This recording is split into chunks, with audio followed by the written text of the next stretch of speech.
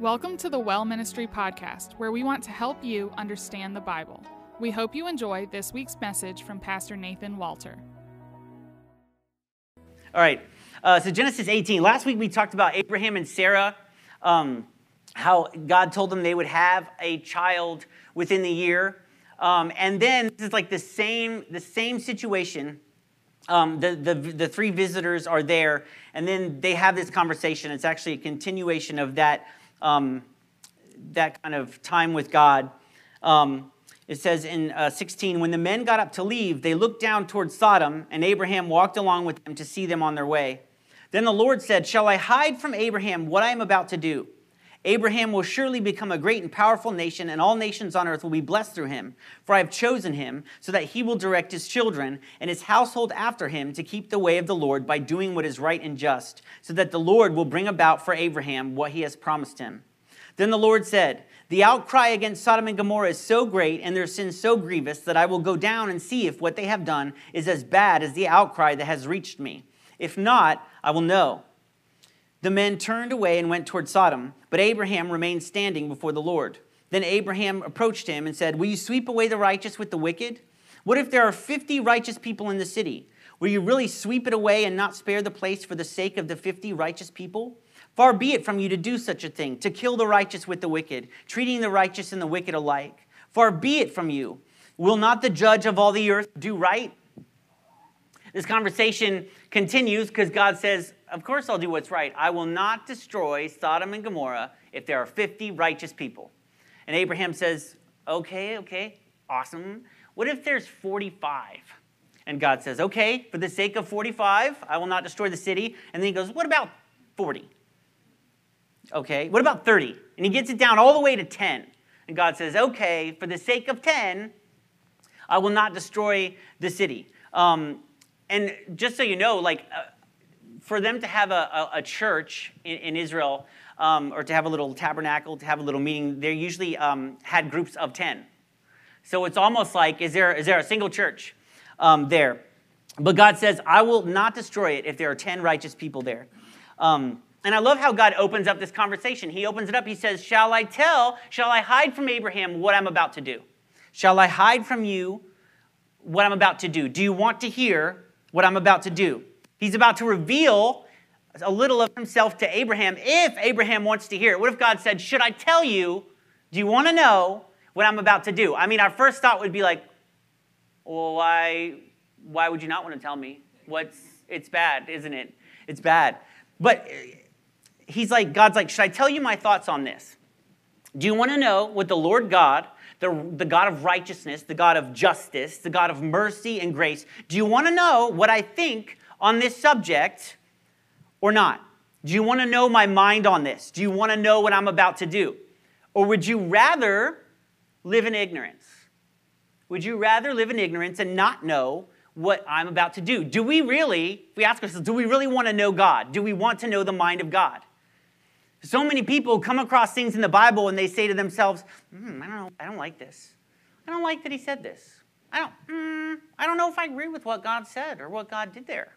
You know, I don't know if I want to follow a God who's like this. Or at the very least, let's just go to another chapter. That was Old Testament. Things have changed, right? And we're like, maybe I don't want to follow this God. Or maybe I want to follow the God of my own making, and I'll pick different passages, right? Do we really want to know what God says on this? Because it's in his word. It's like, what does God say on this? What does he think about this? And then we read it, we say, well, that's what God says. That's what God thinks. And this is one of those passages where God reveals what he thinks. In this passage, we see something that's rare in Scripture and rare in our lives if you walk with God. He gives Abraham the why. He tells him the why. I mean, how often does God do things and it's great, but we don't often get to understand, why did you do that? Why are you doing this? And here, God gives the why. He tells him his reasoning behind his decision. And I think it makes it that much more important of a passage to study because the why is listed. There is a warning here. The why is given. And if we really want to know God, to know his mind, to know his thoughts on things, then we have to study the entire Scripture. But we have to begin with the knowledge, always begin with the knowledge that he is good, that he is just, and we can trust him. And then we can take him at his word. We can take him at his word when we trust him. We know that he's good. We know that he's just. We can trust him. And we can see that Abraham's kind of like, are you good? Can I trust you? You can see it in the question. He says, will not the judge of all the earth do right? I thought you were the judge of all the earth. Everything you've shown me, you've been just. Will the judge of all the earth do right? Can I trust you to do what's right? Can we trust God to do what's right? And the answer is yes. So God tells Abraham, okay, I'm going to destroy Sodom and Gomorrah.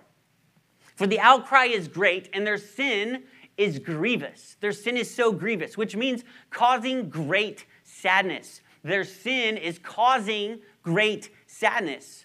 We have to remember that God doesn't take any joy in destroying, right? He doesn't take any joy, but he's just. He's just. When my kids are in trouble, even last night, Ivy, who is our, got a lot of spunk. Ivy's the one we say, hey, don't get out of bed. And 2 minutes later, she's like, what's up? It's me. I'm out of bed. They stayed. Like even like Aurora will be like, you're going to get in trouble. I'm staying in bed.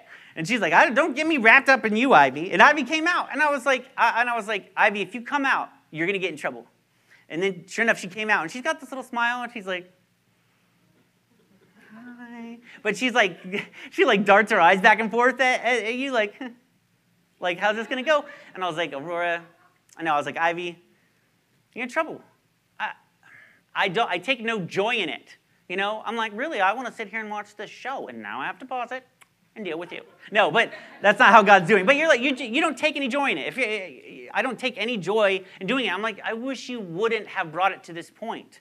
I tried to tell you. I didn't want you to bring it to this point. I've dealt with people, because I used to work in psych, with teens, and there were people who would like have their kids, and their kids would have gotten into drugs, and they're adults, and they didn't have anywhere to stay, and the parents would let them stay, but then they started bringing these things in the house. And they were like, I've got other kids here. I don't know what to do. And I'd be like, well, you have to, I want to kick them out of the house, but they're my child. But it's like, now they're bringing the trouble to the kids. Now it's being passed on.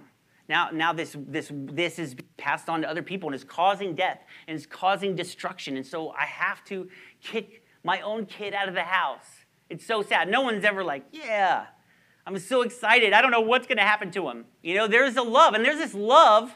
God doesn't take any joy in destroying. When he says, man, the outcry has been great. The outcry has been happening. And God constantly is like, change your ways. Change your ways. We see it with Nineveh. But he's like, these sins are so great. Now remember, before, the whole earth, the sins were so great. He flooded the earth. He's like, all right, we got to start over to butt this family. So, it's been a lot of progress. Now it's just an area, you know. But he's like, I've got to cut this off. You will lead others astray. This can't continue. This can't continue. But God knows that Lot is there. And that's why he brings it up, because he knows Abraham's heart. He knows Abraham loves Lot. And he knows when God says, I'm going to destroy Sodom and Gomorrah, that Abraham's thought is, but Lot is there. And I just picture this look between them. That Abraham's look is like, but Lot is there. And God's look is like, I know.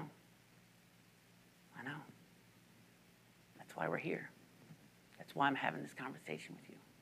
Because Lot is there. That's where he is. So let's see what happens to Lot. In 19, we're going to just read 1 through 3. The two angels arrived at Sodom in the evening, and Lot was sitting in the gateway of the city. When he saw them, he got up to meet them and bowed down with his face to the ground. My lords, he said, please turn aside to your servant's house. You can wash your feet and spend the night and then go on your way early in the morning. No, they answered, we will spend the night in the square. But he insisted so strongly that they did go with him and entered his house. He prepared a meal for them, baking bread without yeast, and they ate. So like the gateway of a city, a lot of times there was a market there. A lot of people hung out the gate. They did... That's where they administered justice, where they had court cases, because people were around, so it was like there's witnesses. So there's a lot of activity at the gate. So it'd be a natural place for Lot to be. It's not like Lot was just standing there by himself outside the gate waiting for these people. He's there, probably doing business, playing dice, doing something. So But look at the way that he interacts with these angels. They show up and he's like, hey, y'all should leave. And then they're like, oh, we're gonna stay here. And he's like, okay, we'll stay with me.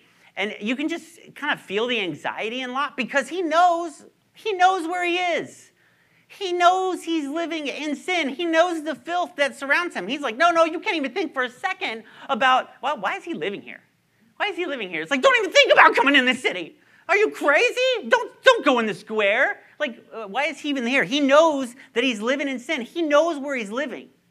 He knows where he's living. And aren't we kind of like that with God sometimes? We're like, sure, God, come on in. Come on and see the house. Come on and see the house, Lord. Look over here. Look at that. I cleaned this area. Look at this area. The front area. It's like when we clean our house for guests, and then they're like, I'm just going to go over here to this room. And like, not that room. That's where everything is. That's where everything is. Right there. Once when we went over to some friend's house, and they're not here. So they don't go here. They had this guest bathroom, which was right off the side.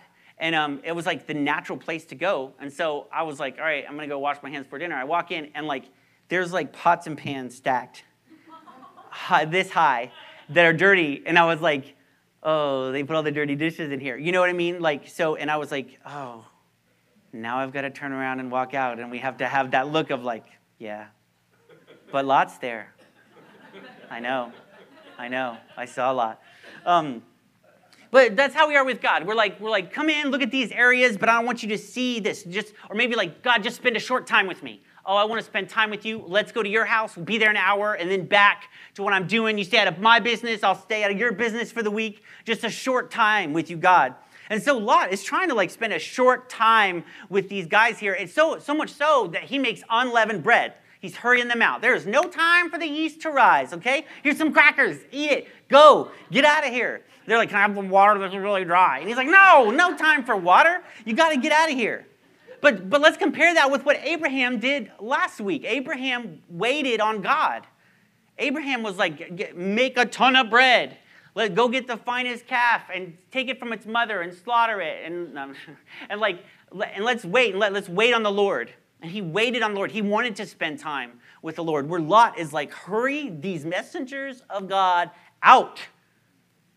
And Abraham is like, spend time in my camp. I want you to spend time in my camp. But Lot's like, well, they can't see everything because he knows what they're going to see.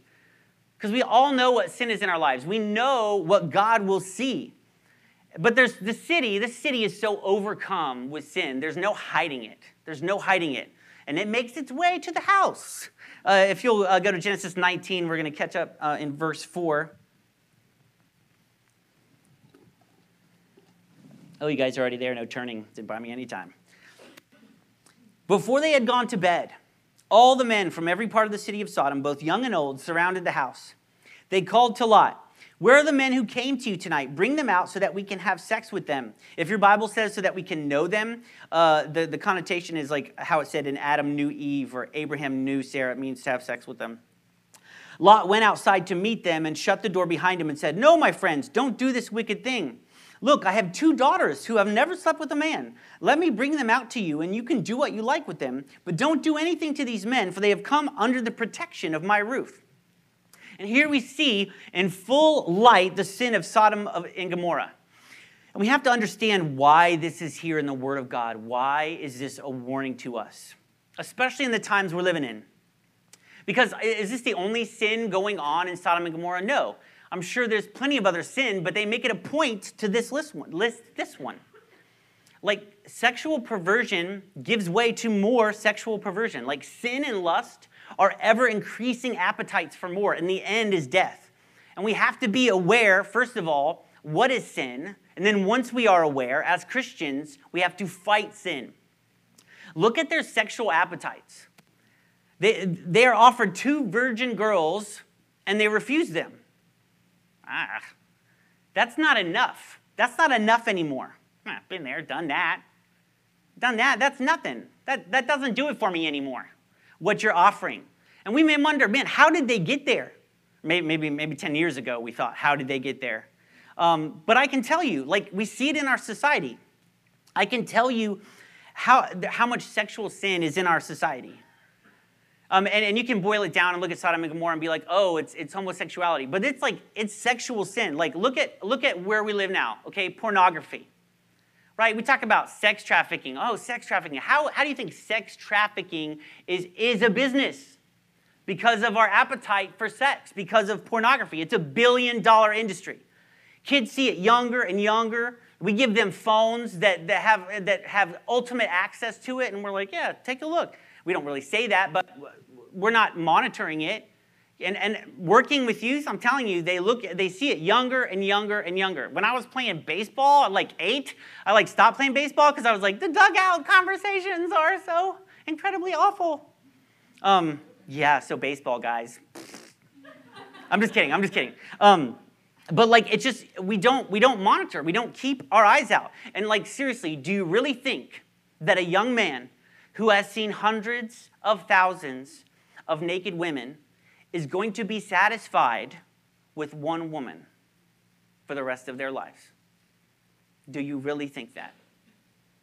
When their appetite has gone past that. Their sexual appetites are too much, and we continue to see it grow. We continue to see it grow into sexual perversion because our appetites are too much. It's like 2 virgin girls, been there, done that. And we allow it. And at least as Christians, we don't have our guard up. We're not watching.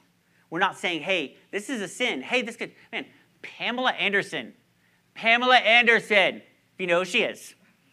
We've got to, no, I'm just kidding. She said she started getting teenage boys, and she was like, man, Playboy is bad news because of what it's doing to my sons. I'm watching my sons, and I'm looking at the appetites they're developing, and I don't want them anywhere near it. And you're like, man, this is someone who's seeing, whoa, hold on a second. Now that it's in my family, now that I can see the effects, I can see, hey, man, we got to put a stop to this. And as Christians, we need to be on guard, and we need to watch over our children.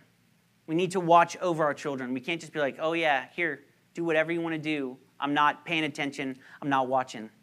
So let's talk about Lot offering up these girls, though, because it's kind of like, whoa, he's not going to win Father of the Year award anywhere. But at the time, Jews would have seen this as honorable because they would have been like, man, those people are in his house. They're under his care, and he will take whatever he needs to do. He will do whatever he needs to do, whatever's necessary to protect them. But I honestly believe that Lot knows where he's living. I think Lot knows they're not going to take him up on it, but at least he's negotiating. He can be seen by both sides, oh, hey, he's trying to protect us. And then the people of Sodom and Gomorrah are like, hey, all right, he's trying to work with us here, okay? He's not all that bad, right? He's willing to negotiate with us. Because Lot he's towing the line. He's towing the line between good and evil. He's trying to be with the world and be with God at the same time, right? He's like, hey, I'm going to make the angels happy and feel good. I'm going to make the people feel good. It doesn't work. You can't be in the world and be of God at the same time. Lot doesn't want to cause trouble, right? But in his heart, he wants to be accepted by the people. But in his heart, he's Abraham's nephew, and he knows better. And there's this struggle. There's a struggle within with Lot. And we see it in the next few verses. In verse 9, we're going to watch this struggle in Lot's heart kind of unfold. Get out of our way, they replied. This fellow came here as a foreigner, and now he wants to play the judge. We'll treat you worse than them. They kept bringing pressure on Lot and moved forward to break down the door. But the men inside reached out and pulled Lot back into the house and shut the door. Then they struck the men who were at the door of the house, young and old, with blindness so that they could not find the door.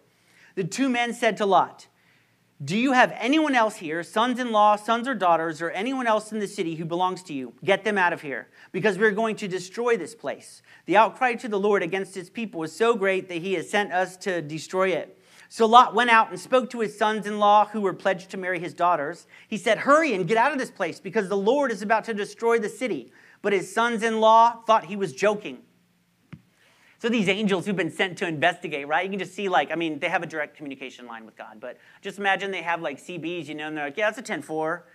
We're here, good buddy. Everything's affirmative. We're locked inside a house right now. The city's, God's like, yeah, that's what I thought. That's what I saw. 10-4. 10-4, good buddy. The minute Lot says, hey, hey guys, let's do something else. The minute he like infers for a moment that what they are doing might be wrong, because he comes out and he goes, hey guys, don't do this. They're like, oh, you better than us? You better than me? Is that what you're saying? Oh, you better than me? Right? They're like, who's this guy? Who's this guy who thinks he's better than us, this foreigner? Are you judging us? You're judging us? Right? Isn't that like how when you say, oh, I don't really agree with that, and we have really good, smooth ways of saying I don't agree with things anymore. You know what I mean? We're just like, well, that's good for you. I'm like I'm behind, and I support people who do that. I just don't do it personally. And you see a lot out there like that. Like I just don't do it for myself. I have nothing against it. I think it's a great thing. I know people who do it all the time, and I love those people. Just it's not for me. It's not for me, right? Like, because people are like, oh, what right do you have to tell me? What right do you have to tell me? By what authority? I mean, that's why people don't want God to exist, man. Because if God exists, then what he says is true, and there's some authority, and then we have to examine ourselves. And we don't want to. We live by our own truth. We live by our own truth. We're living out our truths. It's the most moronic thing I've ever heard. And so the angels handle the situation their way. They handle it, and they tell Lot, get your family members and leave. And so he goes to tell the young men who are pledged to his daughters, who I don't know how they felt about that whole situation, and they laugh at him. They laugh at him. They think he's joking. And them laughing at him, it has an effect on him, because when we read the very next verse, when angels say, can you imagine? They're like, we're going to destroy the city. Okay, get your family out. Go. And he's like, well, okay, let me go get my family. And then the next verse says, with the coming of dawn, the angels urge Lot again, saying, hurry, take your wife and your 2 daughters who are here, or you'll be swept away when the city is punished. So him going, he's like, all right, I'm going to do what you told me, God. I'm going to get everybody, I'm going to go. And then the first people he tells, they laugh at him. The first people he tells, they laugh at him. And so what does he do? He hesitates. He hesitates. They're always like, maybe we'll wait till dawn. We'll just see what happens. Just because 2 people laughed at him, because they thought he was joking, because he thought he didn't know what he was talking about. And so he doesn't leave right away. He doesn't heed the warning. He waits till the next day. Like, people of the world, people who do not know or follow God, they're never going to understand you. They're never going to understand why you do the things that you do. They will always think God's ways are ridiculous, that God's ways are absurd, that the rules you live by are absurd, that the way you try to raise your family is ridiculous, that believing God created the world is stupidity, because the veil has not been removed. The veil has not been removed, and so they cannot see. And it's important for us to remember that they cannot see. Because a lot of times we react, we get angry, and we get defensive. We get mostly angry, a little bit defensive, but they can't understand. They don't know God. They don't know his ways. They don't know his ways. They don't know God. So we have to be patient with them, but we also can't let it make us hesitate in our faith, because they don't understand. And Lot is hesitating. Lot has just lived a life of hesitating. And let's see what happens in verse 16.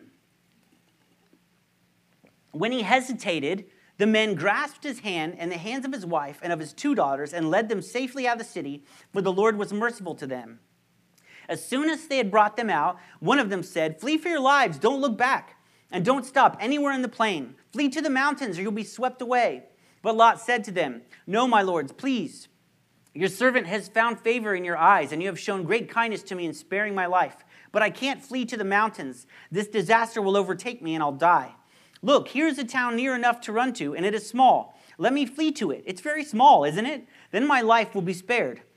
He said to them, very well, I will grant this request too. I will not overthrow the town you speak of, but flee there quickly, because I cannot do anything until you reach it. That is why the town was called Zor. So we can kind of see why Lot left Abraham. We know they were fighting over well water, but he likes the city life. He likes ease. He likes the comfort. He doesn't want to. He's like, they come to rescue him from the city, and he's like, please don't make me go out in the desert again. Please just listen to me, right? There's a small town. It's very small, isn't it? That's what he says. It's very small. Can I just go there? I don't want to go out in the wilderness, right? And honestly, it's kind of reminiscent of how we are as Christians, like how we become lukewarm, because we're like, man, I want to be a Christian, but it isn't always easy. It isn't always easy Telling people about Jesus can get you ostracized or looked at funny. It can definitely hurt you or your career nowadays to be a Christian. And sometimes we're like, I want both. I want both. We're just like Lot. I want to be a Christian, but I want it to be easy. And you cannot have both. You cannot have both. You cannot follow God and follow the world. You cannot have two masters. And it almost cost Lot his life, but for the goodness of God. In verse 23, it says, by the time Lot reached Zoar, the sun had risen over the land. Then the Lord rained down burning sulfur on Sodom and Gomorrah from the Lord out of the heavens. Thus he overthrew those cities and the entire plain, destroying all those living in the cities and also the vegetation in the land. But Lot's wife looked back, and she became a pillar of salt. Early the next morning, Abraham got up and returned to the place where he had stood before the Lord. He looked down toward Sodom and Gomorrah, toward all the land of the plain, and he saw dense smoke rising from the land like smoke from a furnace. So when God destroyed the cities of the plain, he remembered Abraham, and he brought Lot out of the catastrophe that overthrew the cities where Lot had lived. So God brings about the destruction of Sodom and Gomorrah. And let's talk about the destruction of Sodom and Gomorrah, because I know Kat is super interested in destruction. So the excavation, they think they have found where this city is. And the excavations are revealing that there was a great prosperity until the city came to a sudden and instantaneous end in what is described as utter destruction around 3,700 years ago in the 1700s BC, which is consistent with the biblical time period. And the surrounding areas remained inhospitable for 500 years, and it's even now difficult to cultivate anything there. The area is high in saline and just dead. It's home to the world's deepest hypersaline lake, the Dead Sea, which is 10 times saltier than the ocean. And what they found in those ruins, this is like totally interesting to me. If it's not interesting to you, you can take a little mind break, and I'll tell you when you can come back. But mud brick structures completely disappeared, leaving only scorched foundations and floors buried beneath 3 feet of dark gray ash. The bricks showed signs of being incinerated. Pottery shards were discovered to have melted into glass, and zircon crystals were formed in the pottery, indicating they were exposed to heat in excess of 2,000 degrees, like volcanic magma. There was also evidence that mineral grains had rained down. They estimate 40,000 to 65,000 people would have been killed instantly. Even today, this region is synonymous with death. The Bible mentions that the cities were destroyed by fire and brimstone, which is sulfur. And the Dead Sea area is now full of asphalt and sulfur. Like even the stones there are prone to burning. The Greeks would call it like lake asphalt because of the sulfur. And it was once one of the most fertile areas of land in the area. It goes along with why Lot chose it. It was a fertile piece of land. But now it's completely dead and has been dead for a long time. Now there are 2 theories of what happened here. Some scientists believe that a meteorite exploded in the air above. Other people think the soil in the region, this is actually a fact, but they think this is what happened. It's prone to develop huge reservoirs of gas and oil beneath the surface, and this area is right on a tectonic depression. So an earthquake at this place would likely have caused these pockets of oil and gas to explode, and it would have thrown it up in the air, and it would have rained down. It would have come down as fiery rain. And I'm not one who needs like a scientific explanation, like a natural method God could have done things. But I do love when it's like, when scientists are like, hey, well, it looks like something happened to the city. This is what we think. But it actually goes with what the Bible says. I love when science and archaeology prove what we already know. And either of these incidents would have created billowing clouds, which could have been seen in Mamre, where Abraham is standing when he has a clear view of the Dead Sea and sees these billowing clouds. And I wonder as he's standing there, as he's watching these billowing clouds, if he's wondering, did Lot get out? Or was God faithful and did God get him out? Did God get him out? Or I wonder if Abraham at this time is like, sees the smoke and he's like, thank you, Lord. You did what you said you were going to do, and I know that you will do what you told me you would do. So Lot gets out just in time, but Lot's wife looks back and turns into a pillar of salt. They're given 2 warnings. Don't look back and don't tarry. Don't look back and don't tarry. It's not just that Lot's, because I always thought, like reading this, like that she's just walking and she's like, oh, what's that? like she just glances. That's not what's happening here. She's not just glancing back. It's not just like curiosity, right? If someone was like, hey, there's going to be a huge explosion, tons of people are going to die, don't look. I mean, the minute someone says don't look, you're like, That's not what's happening. It wasn't curiosity. She tarried to look in the valley. She hung back. She delayed. She delayed even more than Lot delayed. She knew what to do, but she failed to do it. She wasn't fully here, and she wasn't fully there. She tarried. And how often do we tarry near the destruction of sin? Right? We see something we shouldn't. We look again. Right? Something we're going to give up, and then we just dabble. I'll just do it one more time. Right? We hang around. We hang around sin. We just can't put it behind us. We can't leave it behind us and walk. And by the power of Christ, we can, because I've done it, where you walk away and you're like, I'm not looking back. Right? Because God changes who we are. But when Jesus shows compassion on the woman caught in adultery, because we always think, oh, he's without sin, throw the first stone. And we always think that's why, we use that line. But Jesus, after he shows compassion and tells her to go, he says, go and sin no more. Go and sin no more. Turn and walk away. And she's not turning and walking away. In comparison, when I think of the word tarry, my mom and dad had all these little Christian videos on VHS that we recorded off the TV, and they recorded off the dirt. They recorded over the Dirt Bike Kid. My favorite show. They had to wait to come on the Disney Channel, and then I even cut out all the commercials. And if you were alive in that time, you know what it took to pause it during commercials to get back to have a perfect movie, right? And they had this Christian video. Everything became that. Was like, could you not tarry 1 hour? And I thought it was a Christian comedian named Terry. Like, you want to listen to Terry for an hour? Can you not tarry 1 hour? It just seems kind of goofy. And then later in my 20s, and I was reading the Bible, I was like, oh, that's what that movie was. Okay, fine. It can be more important than the Dirt Bike Kid. But in the last moments before the cross, Jesus goes to pray in the Garden of Gethsemane and takes some disciples, but they fall asleep. And when he goes, what does he say to them? Could you not tarry 1 hour? Could you not tarry 1 hour? Could you not be with me for 1 hour? Could you not hang out with me for 1 hour? Can you not spend your time with me? Where we tarry has lasting effects not just on us, but on those we love. Right? They tarried. She tarried. She tarried near sin. She hung back. And Lot tarried and tarried. They spent their time near sin, the majority of their time.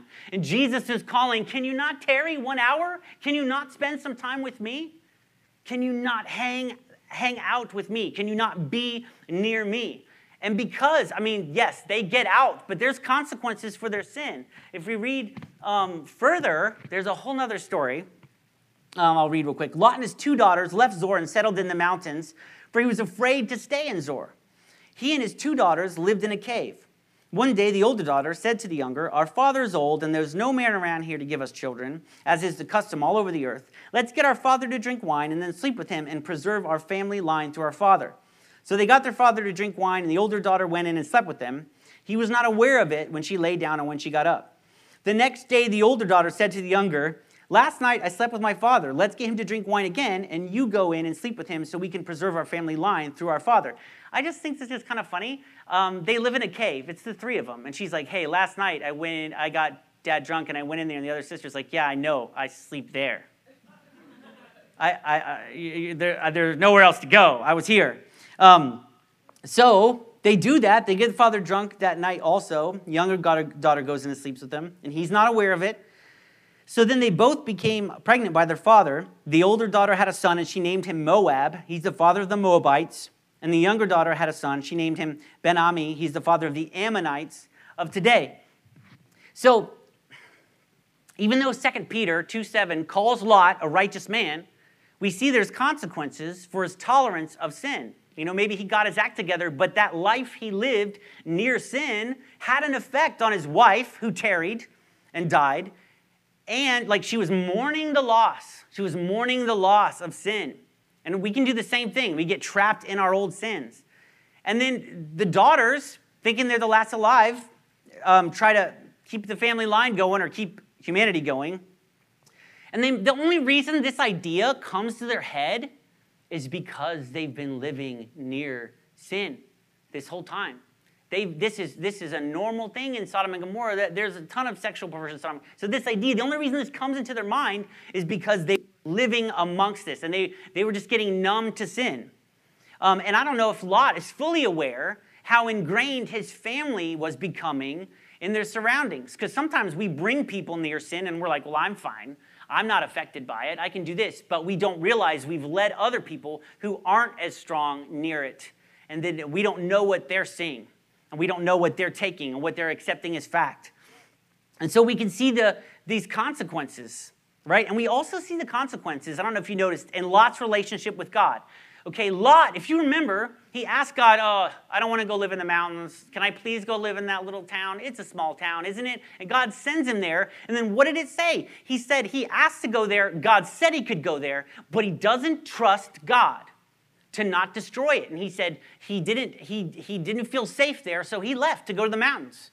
He asked God if he could go somewhere. God said yes, and then he didn't trust God to do what he said he would do, and so he went to the mountains because he did not trust God. He doesn't know God very well. He hasn't tarried near God. And look what his life becomes, okay? He didn't want to live in the mountains on his own. Where does he end up living?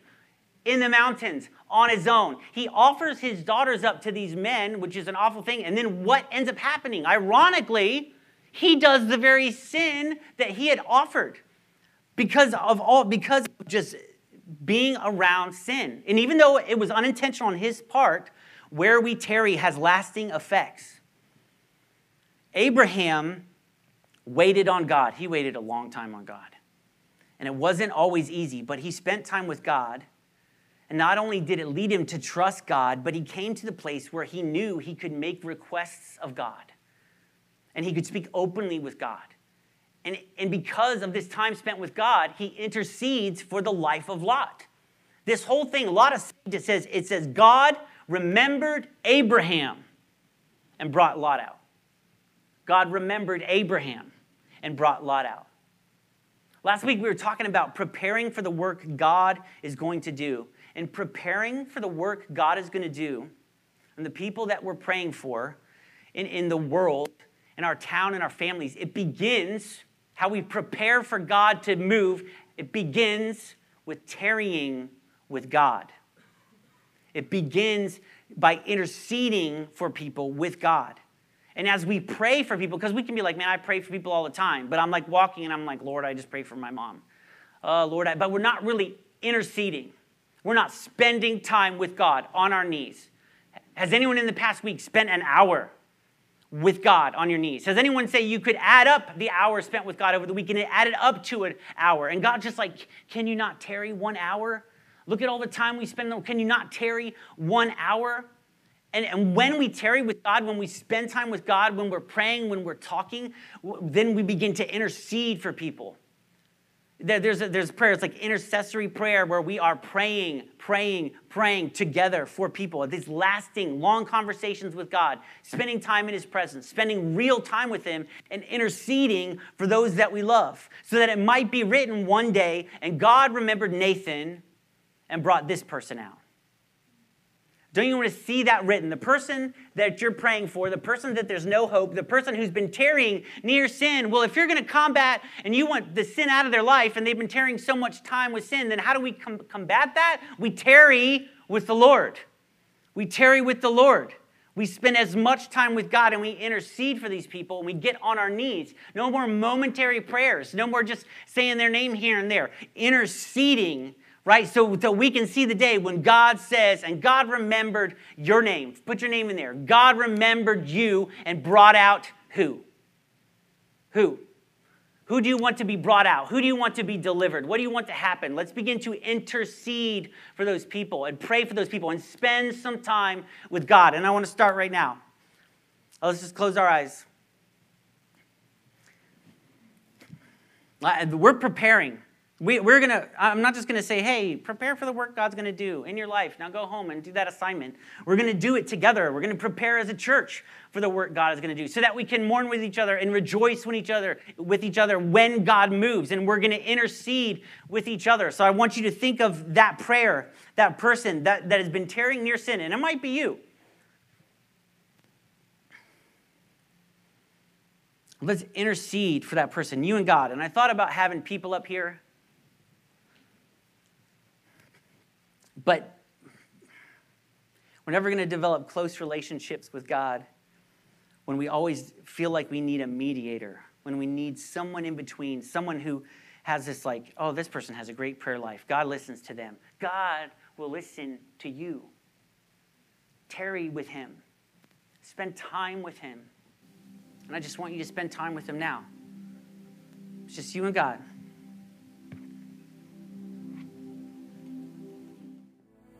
Thanks for listening to the Sermon of the Week. For more information about The Well and other resources to help you study the Bible, go to thewellministry.co.